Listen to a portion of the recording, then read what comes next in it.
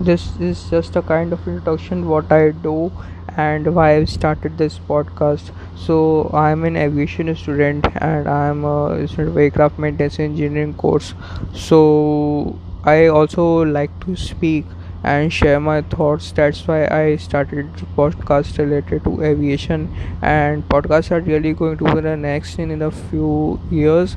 So started this and trying to be in the early players who are really going to grow on this podcast. Well, many things are going to be in future, and I'll be sharing my experience, my knowledge with you, what I do in daily aviation, or like whenever I just do any preparation for any exam, then I will try to share what do I do, and that's it.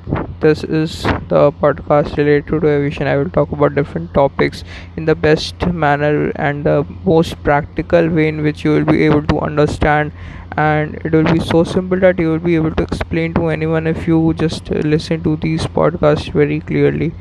So all the topics related to engines or the airframes or the fuselage of the aircraft or the different type of rules and regulations and whatever goes in aircraft mechanic lives, then I will try to share and keep sharing love.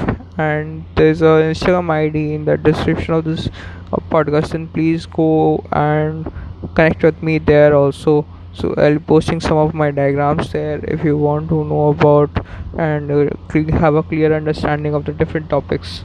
Thank you.